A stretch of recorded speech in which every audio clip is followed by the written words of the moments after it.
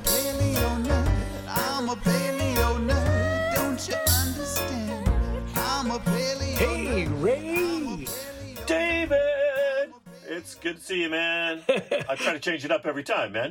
But I am excited. I'm always excited. Yeah, This is yeah. fun, man. Yeah, we have a wonderful guest today, which we'll talk man. about shortly. Yeah, it's Yeah. going to be great. It's going to be sobering, and it's going to be painful. Sobering.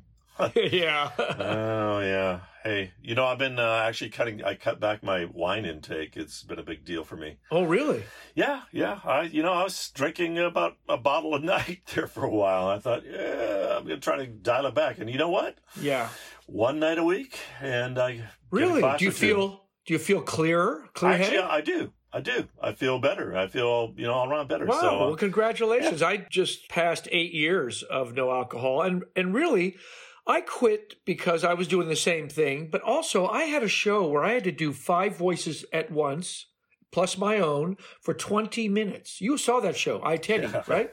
Yeah. Oh, yeah. No, it's a great show. So I had to actually do all these voices, and I realized I need the clearest head possible to perform this feat that no other ventriloquist in the history of performing has ever accomplished. That really is truly amazing. I've seen you live, and, there's not only the 5 voices that you have to do, there's those voices in your head, Dave. Well, those are the ones that you have to deal with when we're not on this podcast. Hey, the podcast has been going along great, and we are building our listenership slowly and surely, and we're getting emails. And there was somebody who emailed in and saying, in the first episode, we were talking about great fossil moments, and I went on and on about my Nanuqsaurus tooth, on the banks of the Colville River. Right. And we talked about fossils and stuff. You talked about the La Brea bird incident that kind of warped your mind. That was a robin sinking in the La Brea tar pits. Oh, man, very sad. But you're a fossil.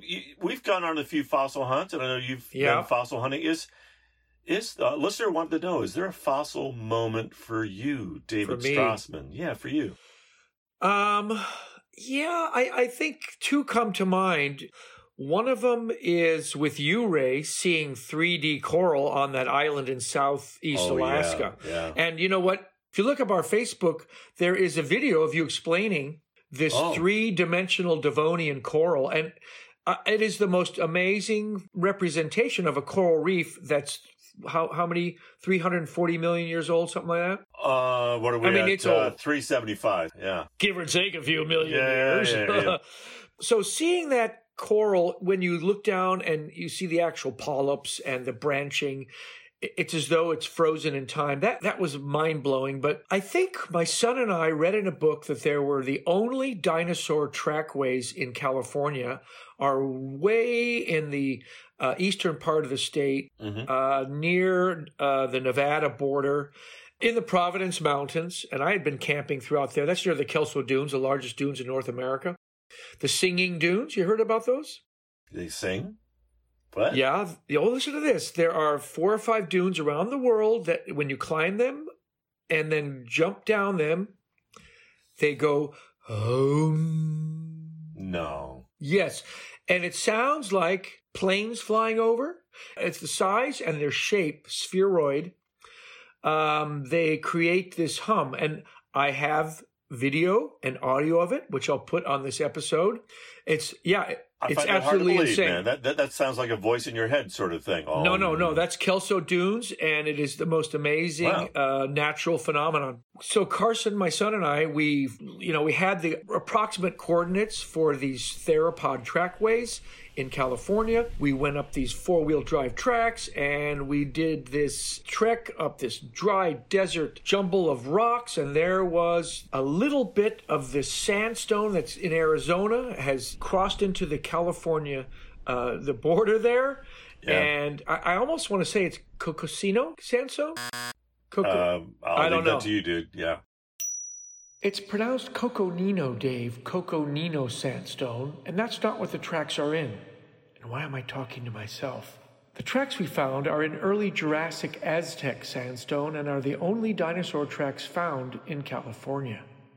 We found those theropod trackways. Wow. And I think the discovery of it, like, oh my God, we found it. That was like half the awesomeness about it. Right, the hunt is fun, yeah. The hunt is fun. But looking at a piece of mud that a living dinosaur made his mark in, and imagining the sounds and the squishiness. Yeah, I think I've been to a few dinosaur trackways, and it's mind-blowing. And that really is more or less like time travel, because there you are in this environment that you can kind of even put your foot in the footprints of the dinosaur and Thursday imagine. at 2:00 in the afternoon, right? Right? Or that maybe it was a Monday, but how crazy is that? So that's kind of like my two fossil moments, besides the bird at La Brea. That's cool. That's cool, man. Yeah, there's some photographs of some fossil footprint sites in Denali that I'm just dying to go see. Oh, really? These vast hillsides. Really? Are you serious? Covered. Up in Denali National Park in Alaska? Yeah. But you got to hike way into them and stuff. So. And of course, in the summer when there's no snow. That's right. Did you know that I spent a week in Denali in midwinter? Really? Yeah. I was in Denali Park. You were in... My sister was studying moose. What? She lived in a little trailer right there where the road on the way to Fairbanks. She lived with her then, her husband, I think at the time. She was studying moose, and we would snowshoe out and find the moose because one of them had a tracking collar with a little radio antenna. Beep, beep, beep. We'd find out where the moose were. There he is. We'd drive out to the road, and then we'd hike into where they were, and we'd sit and just observe the moose. Specimen number 2 is standing for 25 minutes. Oh, he just sat down. He's laid and he's bedded in the alder for 2 hours. Wow. So your sister is a scientist? She's a biologist? My sister is now a retired Forest Service, but she at the time took a job wintering in Denali National Park. Wow, I did not know and studying moose. Yeah. Huh. So I went and visited her. Yeah. I had taken the Alaska Railroad from Anchorage to Fairbanks. I'm not too sure if I did it I think I did it for a gig, but I remember stopping in Denali and then doing a whitewater rafting down the Nenana River. Wow. Yeah. And by the way, Denali is the name of the largest mountain in North America. It used to be called Mount McKinley. That's and right.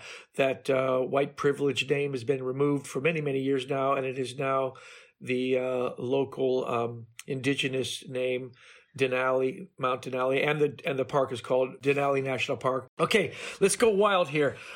Before we interview our guest, he's going to talk about something. I know you're going to ask him a question about Cope and Marsh, specifically about, first of all, real quickly, we kind of know who Othniel Marsh is and Edward Drinker Cope is. They were two paleontologists who were famous back in the late 1870s? 1870s. It starts in the 1870s, yeah. The news that there were dinosaur bones and giant ones all over the west of America. They mounted these expeditions to go dig, and just accumulate tons and tons and tons of bones. And these guys had a kind of a fight. Who can get the biggest T-Rex head? Who can get the biggest sauropod foot? And it became known as the Bone Wars. Name the most, yeah. Right, name the most. And it became known as the Bone Wars. So tell the story about Cope's skull. And is that what we're going to be asking our next guest? Yeah, our next guest actually was able to meet Edward Drinker Cope, even though he's been dead since... when did Cope die? Probably 1900-ish.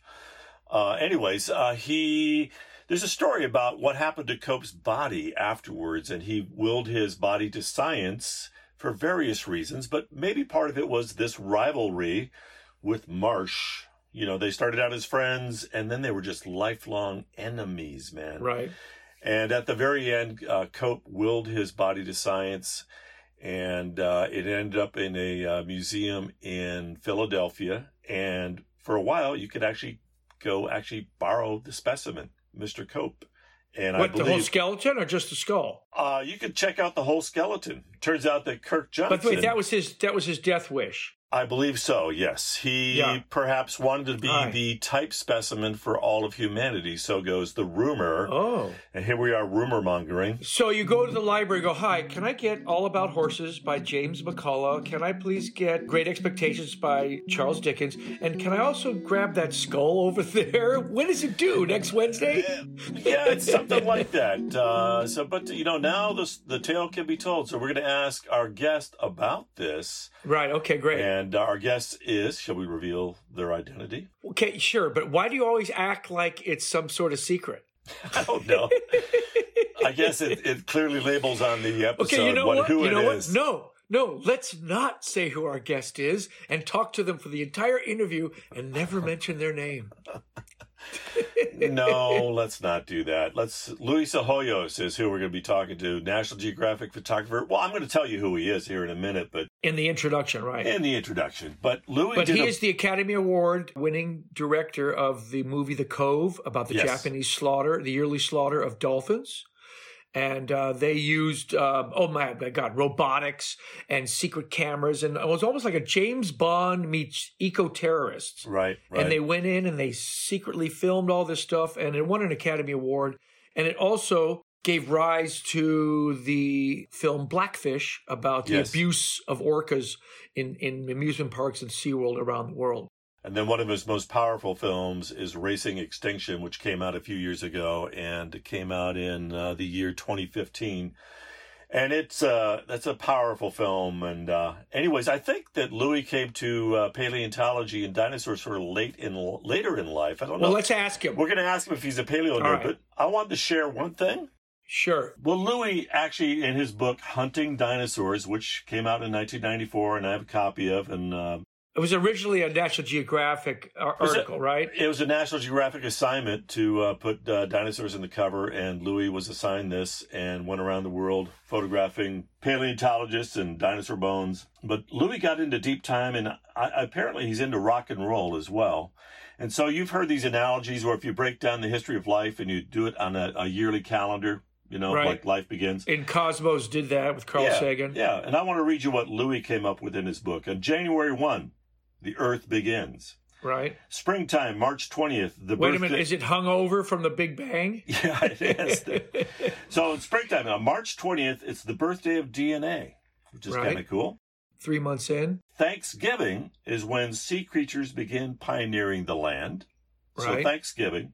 December 11th, 90% of all life goes extinct.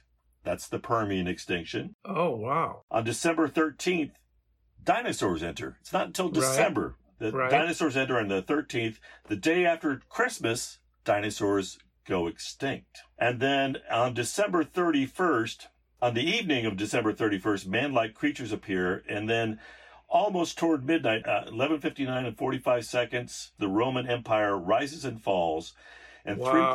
3.5 seconds to midnight, Columbus supposedly discovers America, but there were already native peoples here, of course. And then 1/20th of a second to midnight, the Beatles play the Ed Sullivan Show. 1/20th of a second to midnight. I want to hold your hand. Yeah. And Wow. that's been a while. So Wow. anyways, that's Louis getting into deep time. So we'll Yeah. ask him all this stuff and Sure. Well, see let's where do it it. goes, man. All right. Well, I'm going to call him up. Yeah, let's call the man. Hey Dave, meet Louis Hoyos, photographer and Academy Award-winning documentary film director, scuba diver, executive director of the Oceanic Preservation Society, environmental activist, and a warrior against extinction. Louis, thanks for joining us, man. Well, thanks for having me. So Louis, are you a paleo nerd? Yeah, definitely. Yeah, no. Are you? Yeah, Were you born a paleo nerd? I mean, I think like most people on this podcast. Yeah, I got interested in pretty early on with, back in, doing like army soldiers. Back when I was a kid, I was doing dinosaurs, sometimes adding them in. But I had both. Yeah, I had both. I had plastic dinosaurs and plastic. Yeah, they men. were often dueling. This is in Dubuque, Iowa, when you were a youth, right? Exactly. Yeah. Yeah, I spent my high school years about 100 miles up the Mississippi River from you in La Crosse, Wisconsin. So I was kind of in the same neighborhood. But so you were into dinosaurs early on. You knew your Stegosaurus and your Triceratops and all that good stuff. Yeah. And I mean, obviously, well, not obviously to the listeners, but it was really in sort of midlife that I got rejuvenated again. I was working for National Geographic at that point. And I was a still photographer, but I was working out of New York City and filming a lot of celebrities. And, they have, handlers and PR people, and you have limited time. And Geographic was trying to woo me back to work with them again on the story about dinosaurs. And I thought, oh, old dead things. And they said, "Oh, you had left National Geographic? They were luring you back? Yeah, yeah. I started out technically I was staff when I started as an intern back in 1980. Then I went on to contract, and I was the first contract photographer that they hired in over 11 years.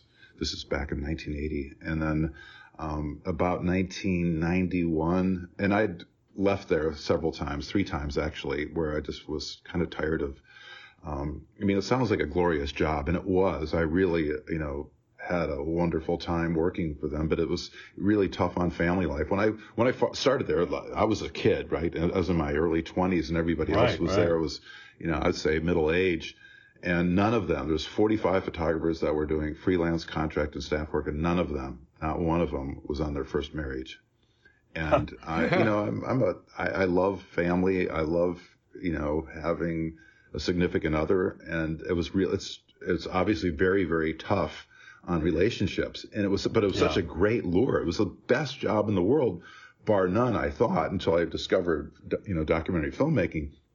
But the toll it takes on personal life is pretty severe. So didn't the movie Walter Mitty with Ben Stiller kind of take a strange bent on that whole world? I remember it vaguely. Yeah.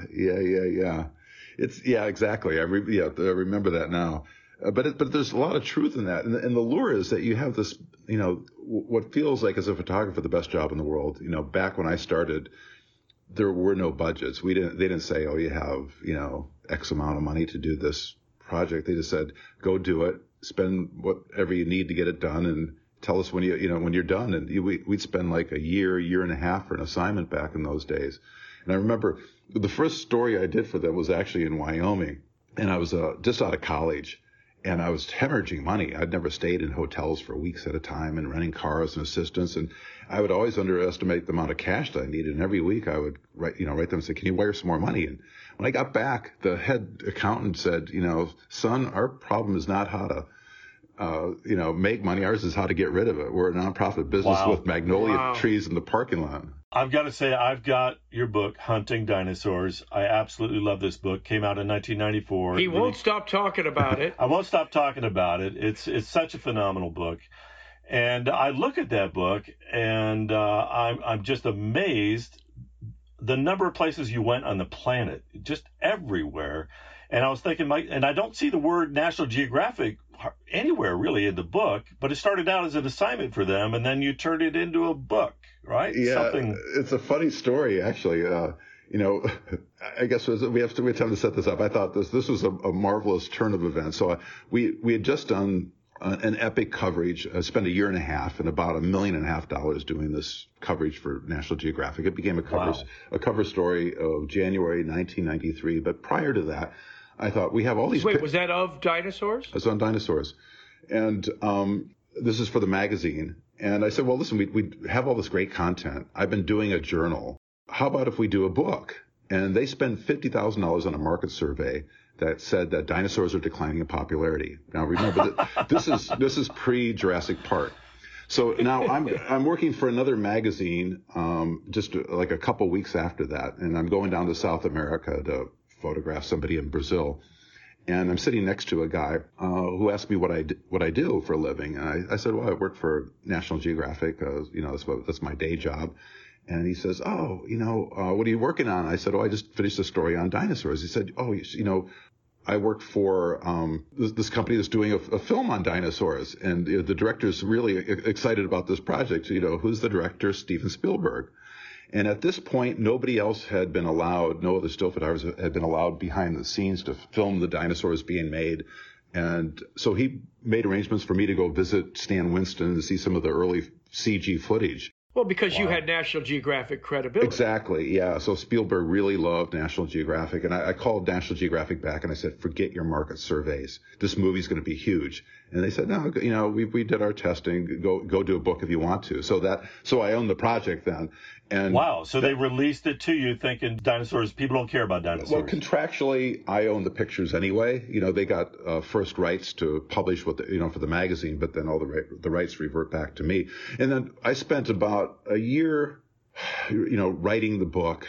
And I visited all the main publishers, and everybody said, "Oh, great," but basically the same thing that Geographic said. That you got to visit the Stan Winston, who was the special effects designer and shop that created all the dinosaurs. You got to see that shop in production. Oh yeah. What did you see? Oh, well, full-scale T-Rex being made, the Tyrannosaurus Rex, the little Dromaeosaurs, everything, and some of the early CG work, which was really exciting because it was, this is one of the first CG movies ever, right, that to be made, at least at that scale, and I just knew it was going to be a game changer. But trying to convince somebody, a publisher, that hey, the game has just changed.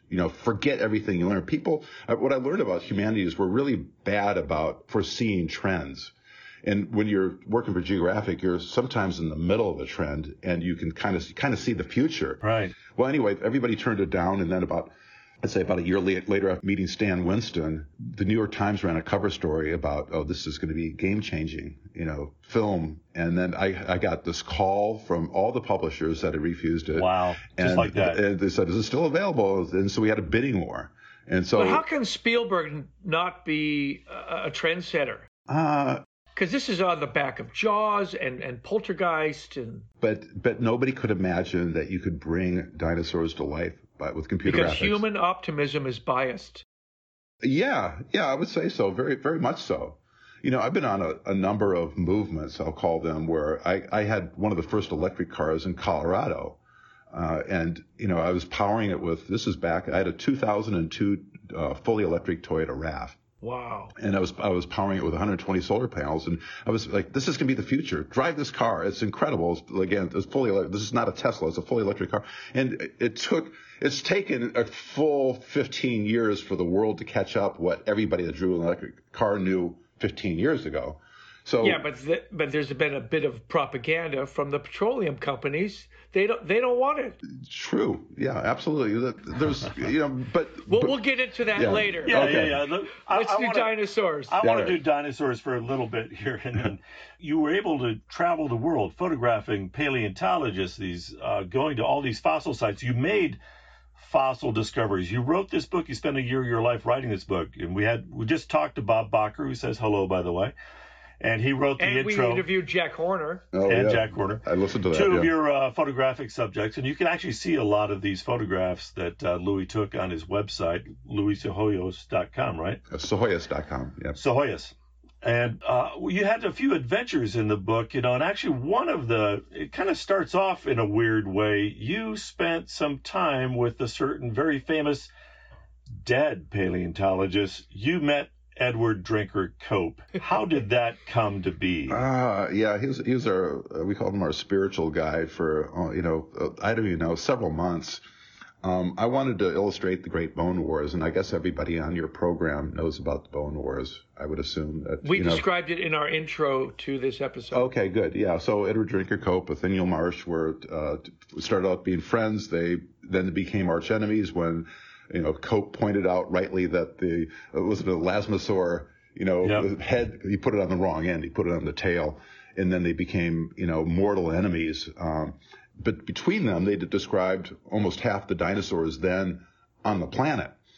And I wanted to illustrate this, this era of paleontological history. So I started out at the Smithsonian, down in D.C., and I asked if I could see any, Marsh artifacts. And I can't remember the name of the paleontologist, but I remember we went downstairs in the great archive at the Smithsonian. They have far more material in the basement than they do on display.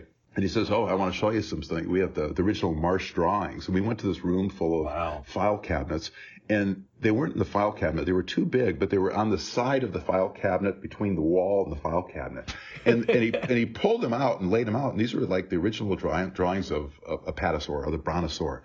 And I thought, these are hand drawn. I said, why are they just tucked away like that? He said, well, we're going to, I knew that they were valuable.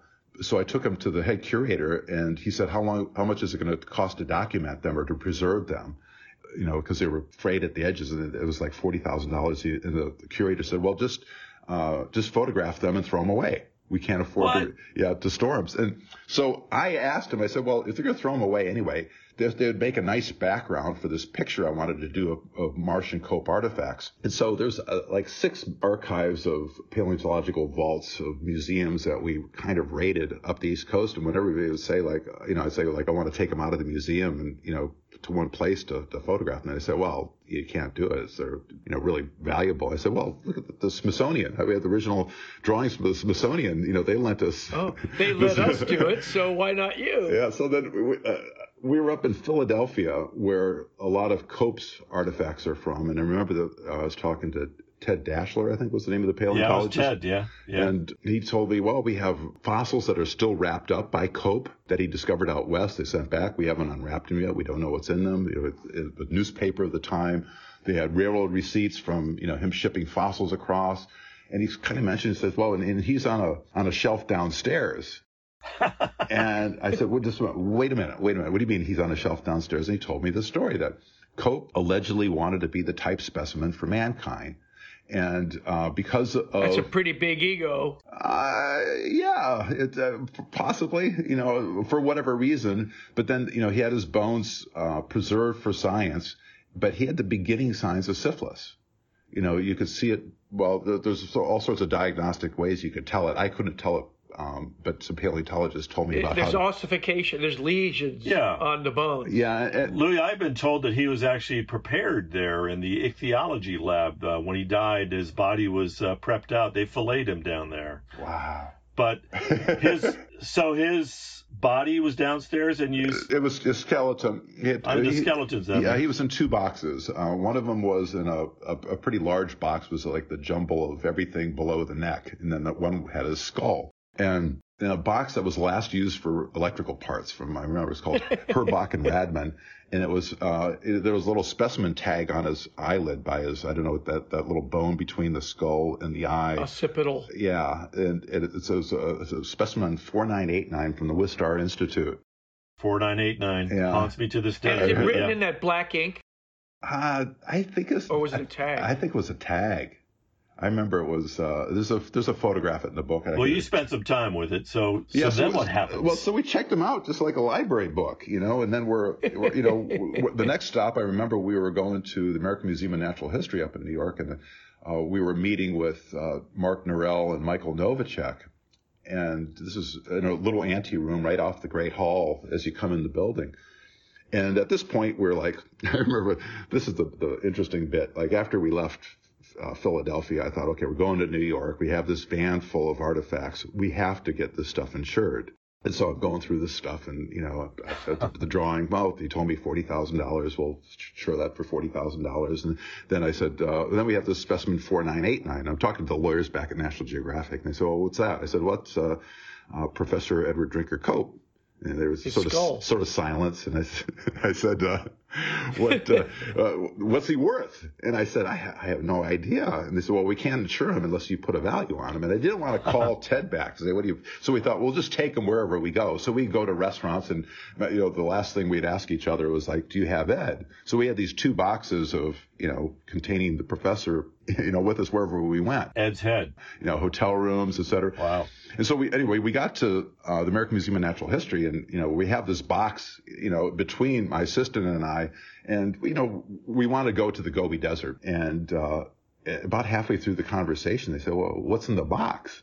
And I said, well, that's Ed. And they were like, Ed who? Edward Drinker Cope. And I didn't realize at this point, remember, we're really just starting out on this trip. I didn't realize what a celebrity Edward Drinker Cope was. Oh yeah, he is the man.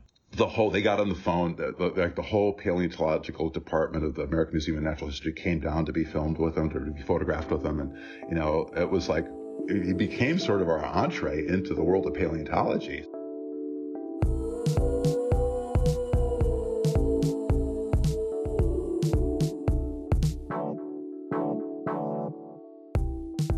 Ed was with us literally wherever we went. And I remember that some of the stuff was actually kind of creepy. Like I was photographing the head paleontologist at Ghost Ranch in New Mexico, where Coelophysis was found. And at that point I was by myself, but I had Ed recording equipment because I was recording for the book at this point. I was no longer working for National Geographic, but I had this idea. I wanted to photograph Ed at some sites where he had, where he worked. And we're at the end. That's very macabre. It was, but we could talk about that later, but I want to set up the story. So so Ghost Ranch is like several thousand acres. It's where George O'Keeffe used to work.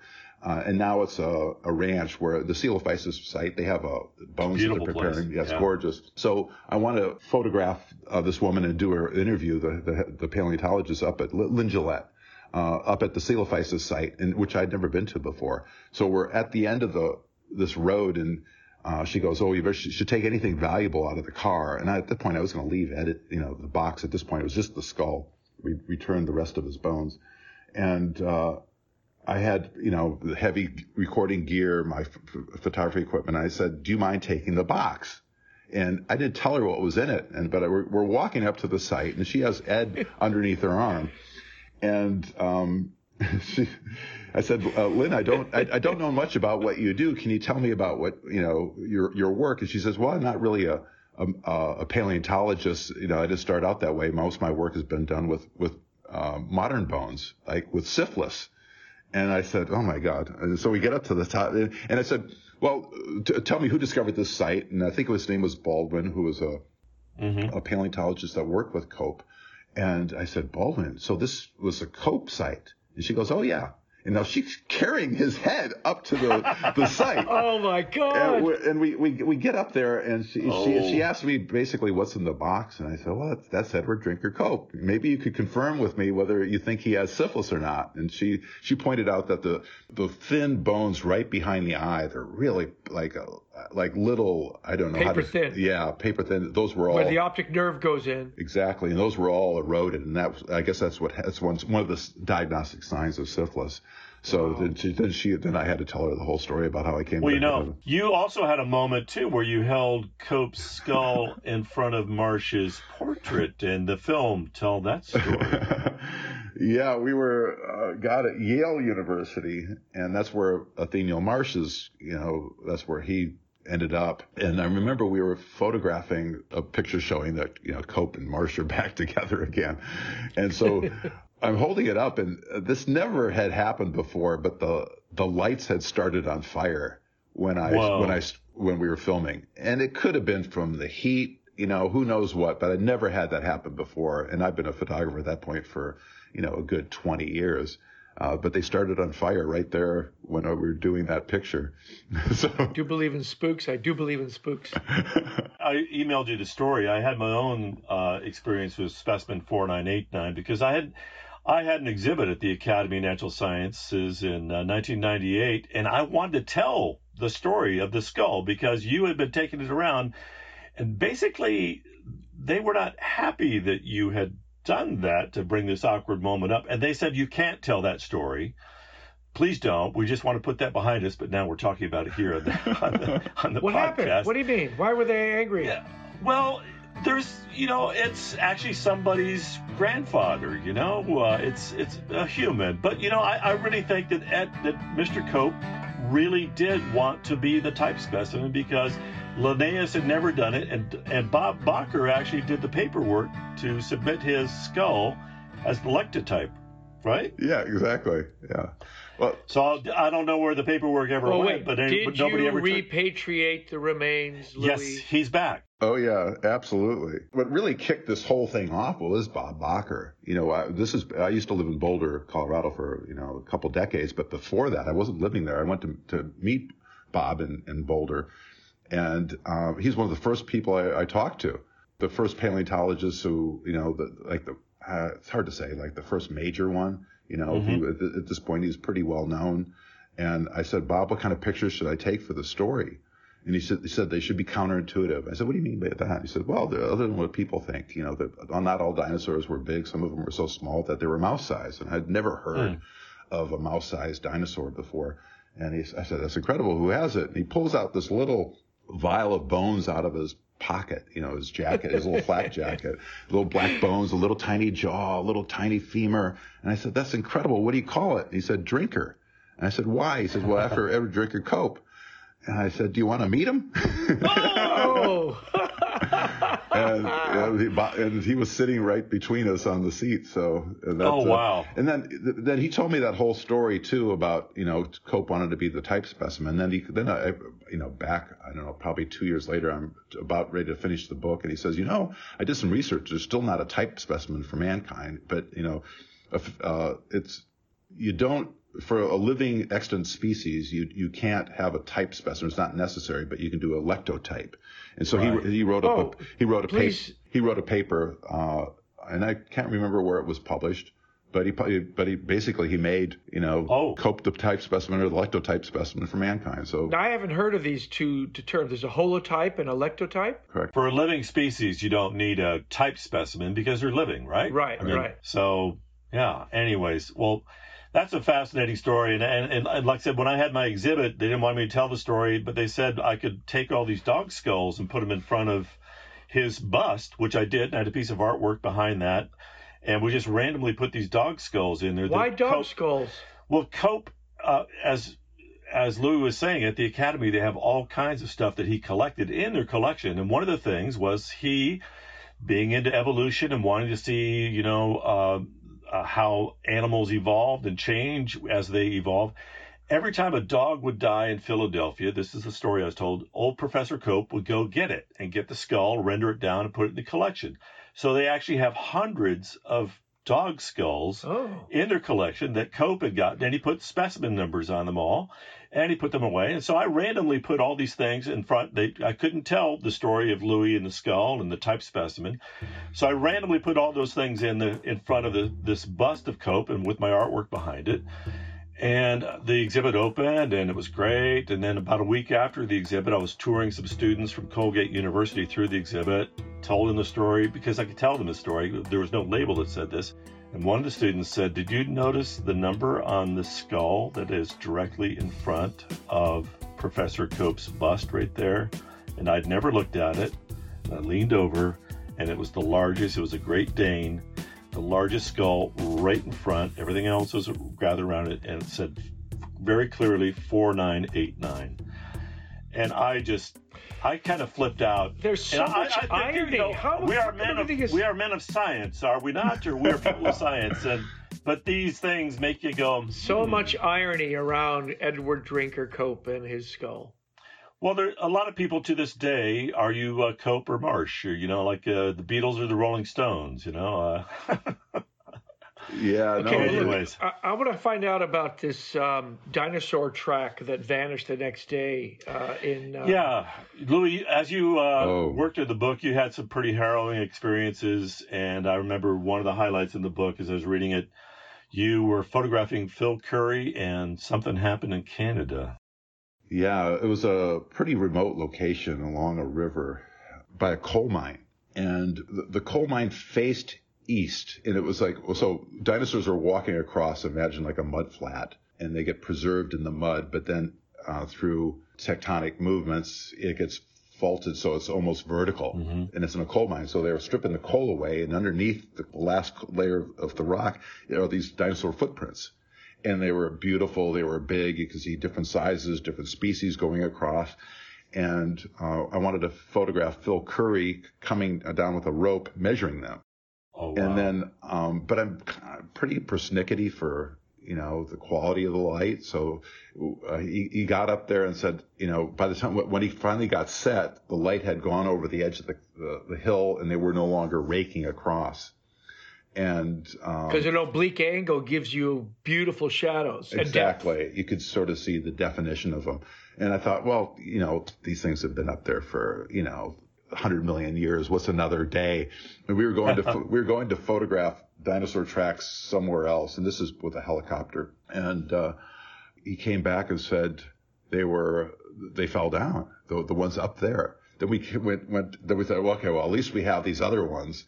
And we went back, to the same site, and they were gone. The cliff had collapsed literally like overnight. I mean, wow. It was just, and I realized he, could have been up there. And I guess, once the coal seam's taken away, it makes the cliff that's right behind it unstable. And you can see in the photographs that the before pictures in the book where it's sort of buckling out. And I thought that was just a natural feature. You didn't know that was actually the cliff separating. And you almost had Phil posing, rappelling down that. Oh my gosh. Yeah, no, it was pretty scary. Wow. Well, I got to say that all of your photographs, Dave, anyone should go look at your website and just your incredible career. You're not just taking snapshots on a lot of these portraits that you take. You carefully orchestrate. You bring in lights. You had an assistant that worked with you, and you were spending those National Geographic dollars doing some pretty incredible sets. And just got to say, you're an extraordinary visual artist, Louis. Well, thank you. Being an entertainer, I've had my share of photo shoots, and I've had very poor photographers, and I've had some amazing ones. It's contrast that seems to make the human portrait stand out. What I want to know is, I watched Racing Extinction with my son, and it changed our lives. It really did. It changed the way I view so many things now. But where was it in your life that made you realize that our planet is in danger and you personally want to do something about it? I can remember the day. It was with Michael Novacek up at his office at the American Museum of Natural History. And wait, he is? The head provost of he was the provost of the American Museum of Natural History, one of the head paleontologists up there. He's a paleontologist, so. Yeah. And we were interviewing him, and he said that, I was talking about mass extinction and he said, we're going through one right now. And this to me just put a shock through me. I thought, well, what do you mean we're going through one right now? This is probably about, I don't know, circa 1991, something like that maybe. And he says, oh yeah, we're on track to have one every bit as big as the one that saw the collapse of the big dinosaurs 66 million years ago. And I said, well, what are the causes of it? And he mentioned, habitat destruction, mainly through agriculture, pollution, overconsumption. Those were the main drivers. But he said by far away the biggest one is agriculture. And then that shock sort of, it registered to me, but I thought, well, I said, why are you doing something about that? I was thinking as a leader of one of the major institutions in America, he could, use that as a megaphone. And he said, well, we try to do exhibits on extinction, and they're not that well attended. They have to, at the end of the day, even though it's maybe a nonprofit organization, they have to make things entertaining. And then, I sort of pocketed that information. Then I guess you'd probably look about 10 years later, I'd been to the Gobi with him. I had, seen what extinction looks like. And I started realizing that we have to do something about this. It's not like it scared me that nobody was thinking about this. I remember I was reading a Financial Times article, and I was over in Europe working on something, and it said, it was like a page 6 article in the Financial Times. It said, humanity, may be causing a mass extinction. And then reading it buried on page 6. Yeah, and I was like we have no Financial Times, we have no economy without a functioning ecosystem. And I thought, this is one of the biggest story in the world, and nobody's doing anything about it. So I thought, let's make a film about it, and not just make a film about it. Let's do like a campaign. And one of the things that we did, I'm very proud of our whole team, was we realized we wanted documentaries only get you so far. There's some really good stats that show that to change the world, to change, the way people think, you only need 10% of the population 100% committed. That's the recipe for social change. It's not 6%, not 7%. Using the scientific modeling that they did with the civil rights movement, the suffragette movement, Arab Spring. Of course, there's always organizations like, the fossil fuel organization with electric cars trying to put cold water on this issue to try to, cool down the steam. But I realized that if we're going to get the world to care about this, we have to have more than 10% of them, at least 10% of them ignited. So one thing that we did, part of the end of the film for Racing Extinction and part of the Impact campaign is we lit up big, huge buildings with endangered species. We lit up the Empire State Building with endangered species, and we had, I think, 939 million media views within just like 5 days. And we thought, man, we can't. So you did. You hit 10%. We hit 10%. We thought we couldn't do any better than that. And then the Pope called. The Pope, the Pope wanted us to light up the Vatican during COP21, the last where countries get together and decide on the climate agreement, since this was right before Paris. And so we did that for the Pope, and we had 4.4 billion media views. Wow. Louis, how did you go about engineering those massive, what's the tech story behind? I can't just get my little computer projector and project it onto the side of a building. You had to really. It's in Racing Extinction, the entire process. I want to know a little bit more about that. Yeah, so we worked with this projection company. It was called Obscura Digital. It became part of the Madison Square Garden Group, but it was basically a couple of great artists that had been using. Had scaled up their business, like from rock shows to do these big, huge events. They'll do like the halftime shows for the Grateful Dead. And I thought, let's use these. You basically tile like IMAX projectors, like 20 to 30,000 lumen projectors together. So for the Empire State Building, we used 50, I think it was 20,000 lumen projectors so a million lumens to make a single image. So that you're basically adding up. Oh, that's brilliant. So it's all the projectors sort of mounted together, doing a little section of the image. I would guess they were on different rooftops, right? No, the same rooftop. Yeah, so imagine what they call 3 channels, like a top, middle, and bottom. And so there'll be basically 16, 17 projectors on the bottom one, same for the next one, same for the next one. And we align them with telescopes so that the pixels line up. And it takes beforehand you're dialing it in. Yeah, it takes a couple days to do it. And we're doing another one right now that's going to be even bigger. It's on the United Nations. We basically, this will be relevant to your listeners that, so obviously extinction problem isn't solved, and we still want to keep on hammering this point home. So the United Nations is allowing us to project on the United Nations on the east side of the building. This is the side that sits proud on the East River, before the next COP. In Glasgow. So we'll be doing it October 22nd, 23rd, 24th, and it'll all be about extinction. Wow. Sorry, what was the big curved wall at the United Nations that ended Racing Extinction in that film? That's the General Assembly building. The problem with that, right. The problem with that is that, it looks like it's a great view, but only the cameras can see it because we're behind the gates. There's hedging, and we did this the day before the big climate march in New York City. Depending on who you listen to, about 500,000 climate marchers were there, and the cops said, "Well, they'll shut us down if it gets to." They didn't want people running the gates, kind of like what they did at the Capitol last week. They had this impression like you get 600,000 maniacs. Of course, people with climate aren't, they're not the types that are going to pillage or want to preserve things. Yeah. Right. So the police, the New York police said if we had over 2,000 people, they'd shut us down. So we had to limit the crowds. We couldn't advertise it. And with the East River now, we can have, even if COVID's still a problem in October, we can have several 100,000 people doing social distancing outdoors. So that's, we're still working on these issues. It's still a major problem. Listen, I love dinosaurs. This world has definitely ignited me to do something with the living world so that we can preserve it for future generations. But it was really the paleontologists like, Novacek, Bacher, Horner, all the great, we basically interviewed 50 of the world's top paleontologists for that book I did, Hunting Dinosaurs. Yeah.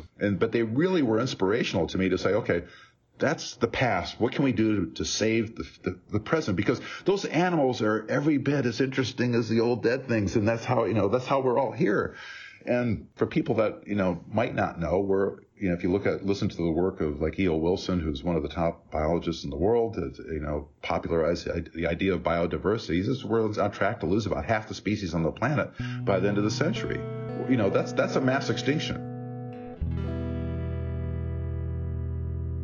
Well, I have some numbers here if you want to hear them. I read The Conversation, which is out of Flinders University. A friend, John Long, who's a paleontologist, has had some input into this. It says, numbers don't lie. Our research reviewed the current state of global environment, having a vegetation biomass since the agricultural revolution 11,000 years ago. Humans have altered 2/3 of the Earth's land surface. That incredible graphic that you put in Racing Extinction of the methane from all the cows on the planet, the cattle, is staggering.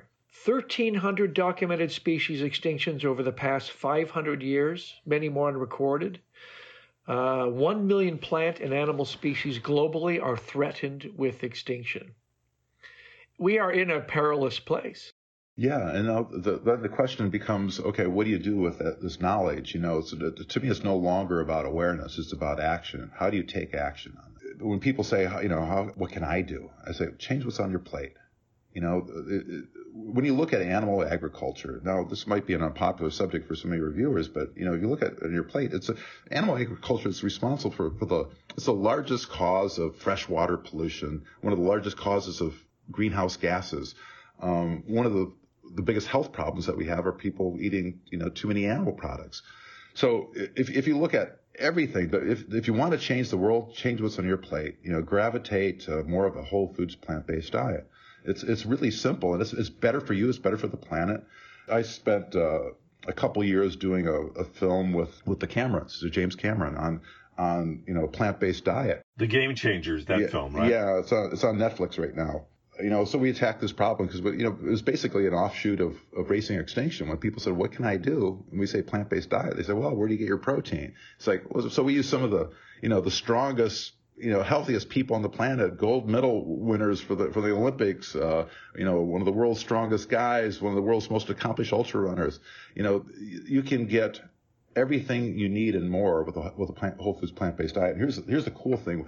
There's a friend of mine, Dan Buettner, who was a National Geographic fellow. He popularized the idea of blue zones, places where people live the longest without chronic disease. In these blue zones, 95% of their calories come from a whole food plant-based diet. Oh, really? Italy is one of the places? Yes, Sardinia. They have the biggest collection of males. Like, when they were starting to go through the census reports and, try to locate these people, they thought it must be a statistical problem. Like there was more centurions in this little village in in Sardinia than any other place in the world. Really? The concentration was like 20-fold more than what you would expect. They had scientists from all different studies look at what they're eating, what they're doing for exercise. And one thing that was common in there's 5 known blue zones. There's Sardinia, Loma Linda, Icaria, Greece. It's called the island where people forget to die. Okinawa. I thought it was olive oil. Was that the common? No. It's really just a whole foods plant-based. Well, he identifies 9 pillars, but food is one of the primary ones. It's basically food, exercise, and community. Those are the 3 big ones, and stress reduction. Right. And if you have, if you're working okay, if you're putting the right fuel in the tank, if you're sleeping right, if you have a good community, if you have a life purpose, if you feel inspired by what you do, it helps you stay alive. And so, in these 5 zones, that's what they have in common. But, wow. Did not know that. But, being, in my 60s now myself, I want to know how long, how can I live the longest? I love doing what I'm doing. I'm so inspired. I love waking up every day, and I want to keep on doing this for as long as I can possibly do it. I don't have it. I don't want to retire. I enjoy this. So I want to put the right fuel in the tank. I want to live the life that's going to help me live the longest so I can inspire the next generation to go on and carry on. Because what you start to realize at my age is that we're basically leapfrogging, right? We're helping one community of a generation to the next to help inspire the next one to preserve what we have on the planet. The idea that we could be losing this stuff so that the way that you find some of these animals is by their bones. You guys have been out in the field. You look at an animal and you don't know that much about how they lived. You can learn quite a bit. I remember I was up in Montana with Jack Horner, and I had found this big, huge femur, and there was no other bones around. And he's with a bunch of school children, and some little girl says, "Well, we don't know anything about it." And he says, "Well, that's not true." Then he starts going through like, "Well, can you tell how big it was? Is it bigger than your femur?" Yes. And then he goes through it all. We know it was big. We know it was probably a plant eater. We knew that, so he diagnostically could go through it, but you don't know exactly how it lived. You know what I mean? And we know you can go outside right now, and like I'm in Northern California. I submit to you that everything out here is a miracle. You know, the life, the plants, the bugs. If you discovered any one of these on Mars, it'd be like, oh, this is amazing. It's incredible. We're surrounded by life that's incredible every day. We sort of ignore it. Take it for granted. Yeah. Yep. And, you know, I think my mission with the days I have left is to give people that sense of wonder, to inspire them that, okay, things look pretty bleak, but we can always think our way out of it. We can act our way out of it. We can do things to hopefully mitigate, you know, what could be the worst problem I could possibly think of in the world, a mass extinction event.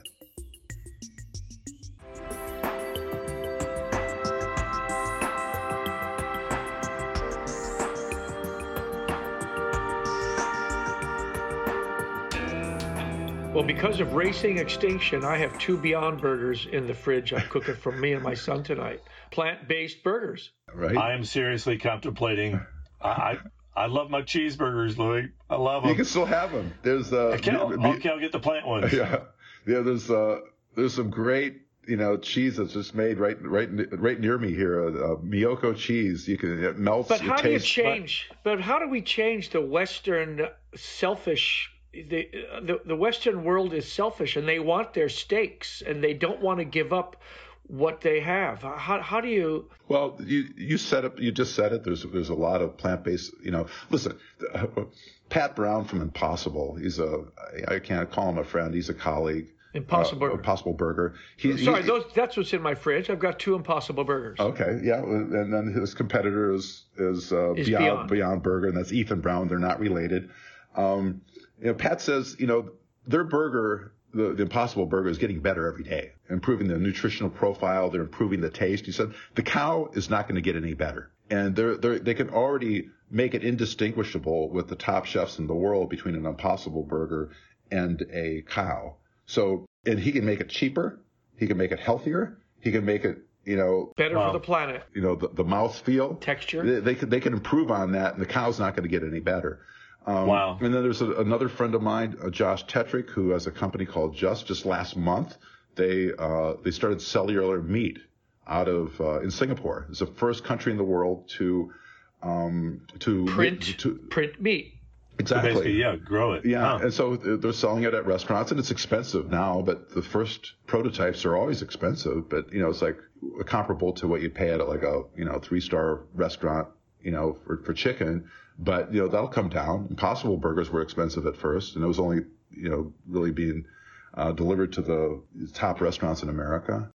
Well, let me ask you this, Louis. With racing extinction, you were talking about changing 10% of the population's attitude about something, but you're striving for that, and I think it's such a wonderful thing you're doing. But with The Cove in 2009, with that film, you actually effected some change directly, did you not? And can you tell us what The Cove is all about? Yeah, you won an Academy Award for that incredible documentary. Yeah, The Cove, it was interesting, too, because I'll tell a little bit of a story. There's the guy that my best friend actually paid for that movie, Jim Clark. He's the guy that started Silicon Graphics, WebMD, and Netscape.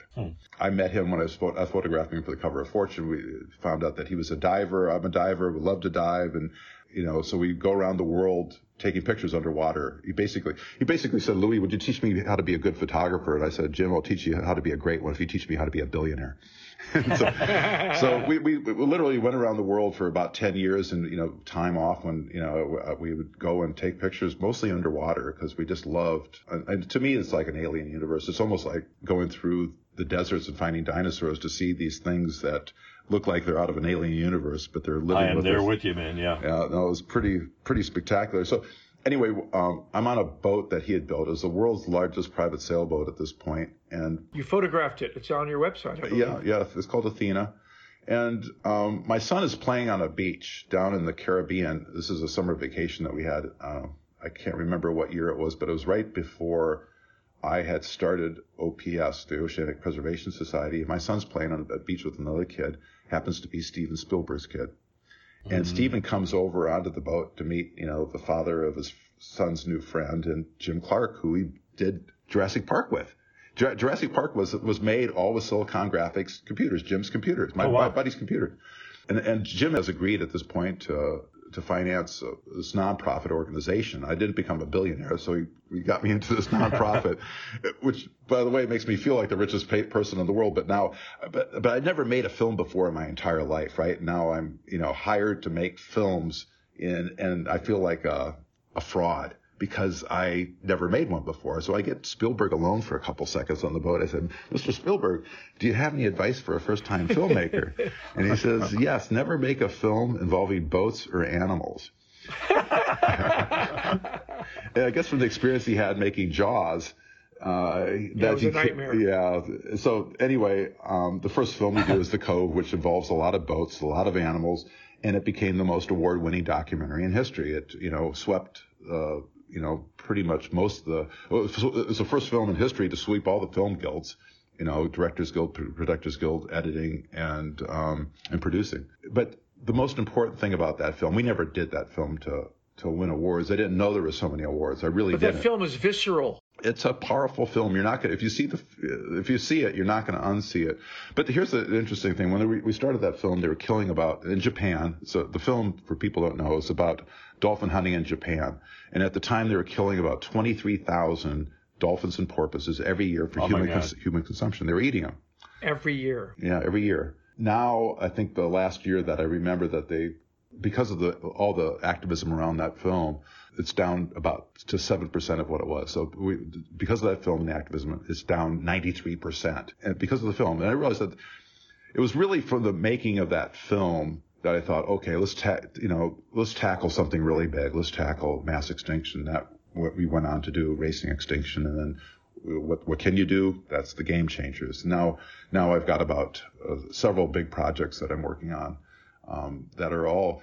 Hopefully, we're going to be able to use bits of all of them to do projections on the United Nations in October of this next year. Any hints on what those things might be, Louis? Or? Sure. I'm doing another series on food. It's called Food 2.0. I'm doing one on the Losar ecosystem. It's called The Last Place on Earth because it's the last place on Earth where elephants, orangutans, tigers, and they say elephants are in the wild together.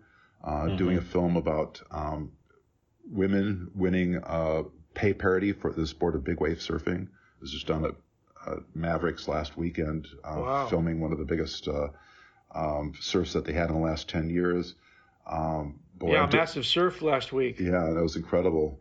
And I'm doing a film right now with the Dalai Lama and Desmond Tutu on, how do you find joy in a world of sorrow? It's a beautiful film. We'll be done. So, in other words, people we've never heard of. Obscure figures. Yeah. Are you directing these, Louis? Or are these your films? Or are you working with a team? Or what? We always work with teams. We're a small organization. So I'm directing 4 of them. And the other ones I'm executive producing, meaning I'm, giving notes, finding the teams to do them. Well, what's beautiful about The Cove and Racing Extinction, it's eco-terrorism meets James Bond. So, really, that has a universal appeal. I was very impressed by that. Yeah, I think Rolling Stone said of The Cove is that it's like it's a cross between The Bourne Identity and Flipper. I don't know that the word eco-terrorism is the right word. Yeah, Isn't there a better eco-active? Because, terrorism... You were up to something else. You were eco-sleuthing. You were eco-review. I don't know. What's the word? Let me refine that. When a boat stops a ship from drilling in the Arctic, the ship that's drilling calls those guys eco-terrorists when they're really, on our point of view, they're eco-activists. Yeah. Right. Yeah. It depends definitely on your point of view. And I'll cut out my line and we'll say the Flipper line. That's what I'll do. Louis, you were kind of into paleontology. You were a dinosaur nerd as a kid there in Dubuque, Iowa, and you really returned to it as an adult when you were assigned the work that led to the book Hunting Dinosaurs. But you did actually make a lot of discoveries and things along the way as you were hanging out with these paleontologists. You did a little hunting yourself. You found some dinosaur footprints. You found some dinosaur eggs. And I'm just wondering, in all that time looking back, now that you're in your 60s, along with Dave and I, is there a fossil finding moment that stands out in your memory? Oh, boy. I remember it was in the Gobi. and we were by the Flaming Cliffs, and a lot of people found dinosaur eggs, right? It's fairly easy to do now that people have a search image, but I remember finding a clutch of dinosaur eggs, and that was just because then in your head you can go, my God, this is where, like Jack Horner, what do you know about this animal? Well, it laid eggs here. This is where its nest was. This was a mother taking care of her babies. This is, it was an oviraptor, because we know we now have the remains of oviraptors and those same kind of eggs. You could sort of put this picture in your head, and there it is. That's the exciting bit, is when you find a dinosaur. It's a window into this world that you can start to piece together. I remember finding a tooth of probably an Albertosaur up at Dinosaur Provincial Park up in Canada, where, it was just a perfectly preserved tooth, like it fell out yesterday. You could cut a piece of paper on the serrations. Didn't you find one, Ray? I found an Alberta. Well, it's a Nanusaurus, about the same time period as Louis' tooth. I found one in the Colville River up in Alaska, and that was a real life moment for me. But actually, when I was reading through Hunting Dinosaurs, there was a moment in there that kind of terrified me, because I could really relate to it. It was when you were rappelling down the cliffside trying to photograph Phil Currie, and you kind of froze up and couldn't move, and you started digging with this Centrosaurus rib. Right. Can you tell us that tale? Because I have a fear every now and then it just locks in and I can't move. And you told that story very well. Yeah. Well, the problem that I have with, I like heights. I just don't like edges. Edges? What do you mean edges? Well, I mean, you get to an edge, and I'm always thinking, you look down. Yeah. I mean, I'm fairly fearless when I'm roped in, but my father died from a fall. He was a roofer. And so I've that changed my life quite a bit when he died, and my whole family's lives. And so to me, it was like an instinctual fear about heights. But yet I find myself on edges almost all the time, because that's where the best pictures are. If you're doing landscapes, right now I'm doing the Chrysler Building. The Chrysler, yeah, exactly. Yeah, we had it was a dentist office at that point. I think when I was up there, we put a rope out the door and out through the window, and then we roped ourselves in so that we couldn't fall out. But yeah, I carry a rope and climbing gear in the car, even though I'm terrified of it. I was just using it last week. I was down in Big Sur, and because I'm photographing on cliffs. The thing is, if you're not at the edge, there's a famous photographer, Robert Capa, a war photographer, who said that if you're not getting good enough pictures, you're not close enough. And I think that's true of usually of landscapes or anything you're doing. You're not getting the intimacy that you need. You're not close enough to the edge. And I like to work on the edges of not just the metaphorical edges too, of what society feels might be, borderline inappropriate, but that's the way you push society forward. Look at the work that we're doing with, I think our organization has a small hand in popularizing electric cars and getting off of fossil fuels. We've literally, lit up the lives probably of hundreds of millions, if not billions of people now with our work. And so to me, we're doing the work of angels. We're taking the work that basically re-inspiring people, that childhood delight at discovery, that what you feel when you go out in the field and you look for dinosaurs, and saying, look, it's that can happen in real time right now. It doesn't have to be things that are alive, dead. We can look at things that are alive. And then once you've made that connection and you tell people that we're losing them, then the issue doesn't become, it's amazing. How can we save this? How can we preserve this for future generations? I love that phrase, re-inspiring. It's really phrase. true. Kids are born explorers. They're born scientists. They're born artists. We educate that out of them, or we almost do whatever we can to take the soul out of a child.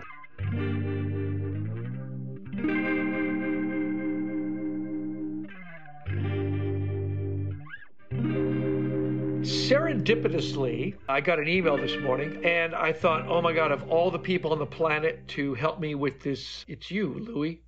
I've been sponsoring youths in Solomon Islands in the South Pacific to get their dive certs. And through their outreach program, this last year, over 100 youth have been trained and they've become certified open water divers, which is a great alternative to chewing betel nuts. So I've just sent an email out last week saying I want to sponsor more kids. The problem is that with no tourists until the pandemic is over, there's all these kids with dive certs and nowhere to use them. The organizers have reached out to me and other sponsors to keep these kids diving now, to keep their currency up. Now, I'm suggesting sponsoring day wages for plastic cleanup around the reefs, around their local neighboring islands. But as you know, the majority of plastic really accumulates at the tide lines. And in all my years of diving, and I've seen photos of some places where the plastic is prolific in the actual water column, but wherever I've gone, it's always been on the beaches. So cleanup, that's a beachcombing thing. But how can 100 youths with dive certs help their local marine ecology before the tourists return? Oh, yeah. And I would give them money to help them do that. Well, that's very kind of you. We're actually doing a film about plastic pollution right now. That's one of the calls I have on literally right after this is somebody wants to sponsor a film that we're doing on that. And when you look at the plastic pollution problem, I mean that's a whole other episode for a podcast. But about 85% of the plastic comes out of about 10 to 11 rivers, mostly out of Southeast Asia. From India to China to Indonesia has, I forget, something like 17,000 islands, 10 recycling plants. I tell you what, just to leave people with this, it's an industry problem. The people say, the industry likes to say, reuse and recycle, but plastics is made to never be recycled. Most of it. It's a design problem. You can make plastics out of anything organic almost. You can make it out of food waste. You can make it out of coconut husks. The real problem is getting the industry to change the material. And the oil industry doesn't want to change that. The oil used to be this product that was very cheap, expensive to get rid of. The byproduct. Yeah. Now the byproduct that they can use to make plastics, and it's for the most part, it's not. You can't recycle it. It's made out of plasticizers that gets into your body. The average kid in America has about 1.6 million pieces of microplastic that gets put into their body every day. The average adult consumes about a credit card worth of plastics every week. It's an industry problem. It's not about, listen, it's great to pick up the beaches, but until we get the industry to change, it's never going to happen. What we're going to be doing with this film, and I've been researching it for almost a year now, is get the industry to change. That we need to work on bioplastics that are truly degradable, and there's plastic shoes now that are made out of the shoe is almost worth as much at the end of its life as at the beginning, because it's a homogeneous shoe. The upper and the lower is made out of a similar material. You can just basically give it right back, and they can chew it up and recycle it into another one. That's what we're looking for, is to get rid of using fossil fuel plastic. I'd be curious to hear about fighting anti-science. Yeah. Yeah. Well, it's actually one of the initiatives that Jim Clark, my buddy who, paid for the Cove, he's a Stanford professor and a physics professor. He thinks that's the major problem right now in mostly America, is that we've somehow made science like an opinion. That's a detriment to everything. The reason that America is because of science, because of our ability to, look at a problem and for a large part of it, think our way out of it, think of new materials, thinking of new ways of thinking. And now we've legitimized ignorance, from the highest levels of government on down. And that's a detriment to our future of the planet. We need to be putting a lot more, of our funding into education, basically show people that it's cool to have science. I mean, my life, I could say, is like my career, if I have a successful one, it comes about by really taking the work of scientists and showing them how to communicate their ideas to a larger audience. That's basically all I do. Try to make it visual. I mean, you look at, But you do, though. You do, and your work is world-changing. It really is. Well, thank you. And to give credit where credit's due, I appreciate that. But it's like I've got a wonderful group of committed people that, from the people that fund our work to the people that, the other producers, the editors. We have some of the best editors in the world. One of the, Jim Clark taught me a lot about how to be a success. And, here's the $1 billion advice I have to anybody out there is have your goal be something that you're passionate about, and then surround yourself with not the most intelligent people in the world, but with the best people in the world. And the best people in the world, they will, no matter what the problem is, they'll figure a way around it. That they don't see the first obstacle. Smart people sometimes aren't creative enough to see that there's, failure is massive failures. So strings of failures are the recipe for success. But it's being able to fail upward so that you can use the problems and the things that don't work as a stepping stone to find out what does work. So, I surround myself with some of the best editors and producers in the business, some of the best cinematographers. And what drives them to our little organization is just the passion for the work. We love what we're doing. We feel like we're changing the world. And I give people the opportunity to do their best work. That's all we do. And I got to say, Louis, when you dive into a topic, bringing it back to dinosaurs, it's one of the best dinosaur books around. I mean, you took complex science, and that's what you do with your career, translating science for the masses. And in our own little way, that's what Dave and I are striving to do as well. And but you are making major strides, and salutations. I mean, thank you. I'm so impressed. Thank you for being on our show. Well, thank you. Yeah. Thanks for doing what you're doing, because when I was going around, 30 years ago now doing this work, I always thought, man, I wish I could take this body of tapes. We didn't have podcasts back then, but I still have a collection of those tapes that I have, where I, put a microphone in the face of some paleontologists 30 years ago. And a lot of those people are dead. And I thought it's great. There's a repository for what you're doing so that young people can get inspired. It's a wonderful resource that you're doing. Thanks for doing what you're doing.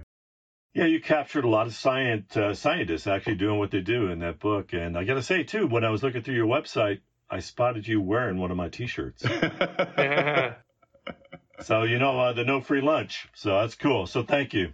Louis, thanks so much for being on the show with Dave and I, and for taking the time to speak with us. And as we've been gushing over your accomplishments, but they are truly well deserved, and the accolades. And thank you so much. Well, thank you both. And it was a pleasure to be on with you all. All right, thanks. Cheers. Well, we went some places there, man. It's kind of almost like a 2-part interview. We were. Well, I love we're dealing with the distant past and the dinosaur book, and then really taking that and applying it to the extinction going on right now. Yeah, but, our future, which doesn't look really good. I think that was one of the most heavy interviews, really. But there was also some great stories in there, Yeah. Some of those tales, we learned more about Mr. Cope. There's kind of a ghost story in there. So wait, where's Cope's skull right now? Well, they checked it back in. It's back in the museum. No, but where's that? Where? It is not at the Academy of Natural Sciences. It's actually a smaller museum. Where is the Academy of Natural Sciences? Is that New York? That is in Philadelphia. Oh, Philly. Okay. Philadelphia. And so the thing should still be there, right? Well, it's not actually there. It was on loan from another museum at the time. The thing. Well, the skull, the type specimen, the lectotype. Right. So apparently he is the lectotype. Man. Right. Take that, Marsh. Yeah. According to Wikipedia, Cope's skull is reportedly still preserved at the University of Pennsylvania, and I seriously doubt that you'd be able to check him out now and take him on a road trip, so don't even think about it. Yeah, so anyways, pretty profound, and I have got to say that... he made a difference on the planet, He really has, like I said. Leonardo da Vinci made a difference. You know what I'm saying? I think what Louis and his crew, those massive projections, films like The Cove, Racing Extinction, we just talked to a person that is changing the world for the better. If you have not seen Racing Extinction, I highly recommend you do, because this is no joke. It changed my life watching this film. It's changed my eating habits from this day forward. And also, and I'm serious, I want to, once my son leaves the nest, I'm going to be an empty nester. I've been giving away my personal possessions, and I really don't like having stuff anymore. And I'm at the point where my life, I want to change. I want to move on and do something different. I don't want to sit and retire in a rocking chair, Ray. And I have a feeling what he is doing is something I'd like to jump on board with in whatever capacity. Well, he is involved with the Oceanic Preservation. Sign up there, the Oceanic Preservation Society. Yeah. But I'm sure that actually at the end of each of his films, there is how you can get involved. Yeah. You know. Yeah. So there you go. We will go. share some of those links, and we do what we can. And Yep. All right. Well, signing off for beautiful Ketchikan, Alaska, where it's as close as you could get to actually living underwater. And I'm signing off from Southern California, where apparently people don't think there's a pandemic. Good luck with that. Bye. See you, Dave. Thanks for being a paleo nerd. Help us spread the word of science. Rate us on Apple Podcasts and follow us on Facebook, Instagram, and Twitter. You can even email your questions and comments to nerds@paleonerds.com. Did you know each episode is paired with pictures and links? Check out paleonerds.com for photographic evidence that everyone here has been a paleo nerd for a long, long time. I'm a paleo nerd. I'm a paleo nerd. I'm a paleo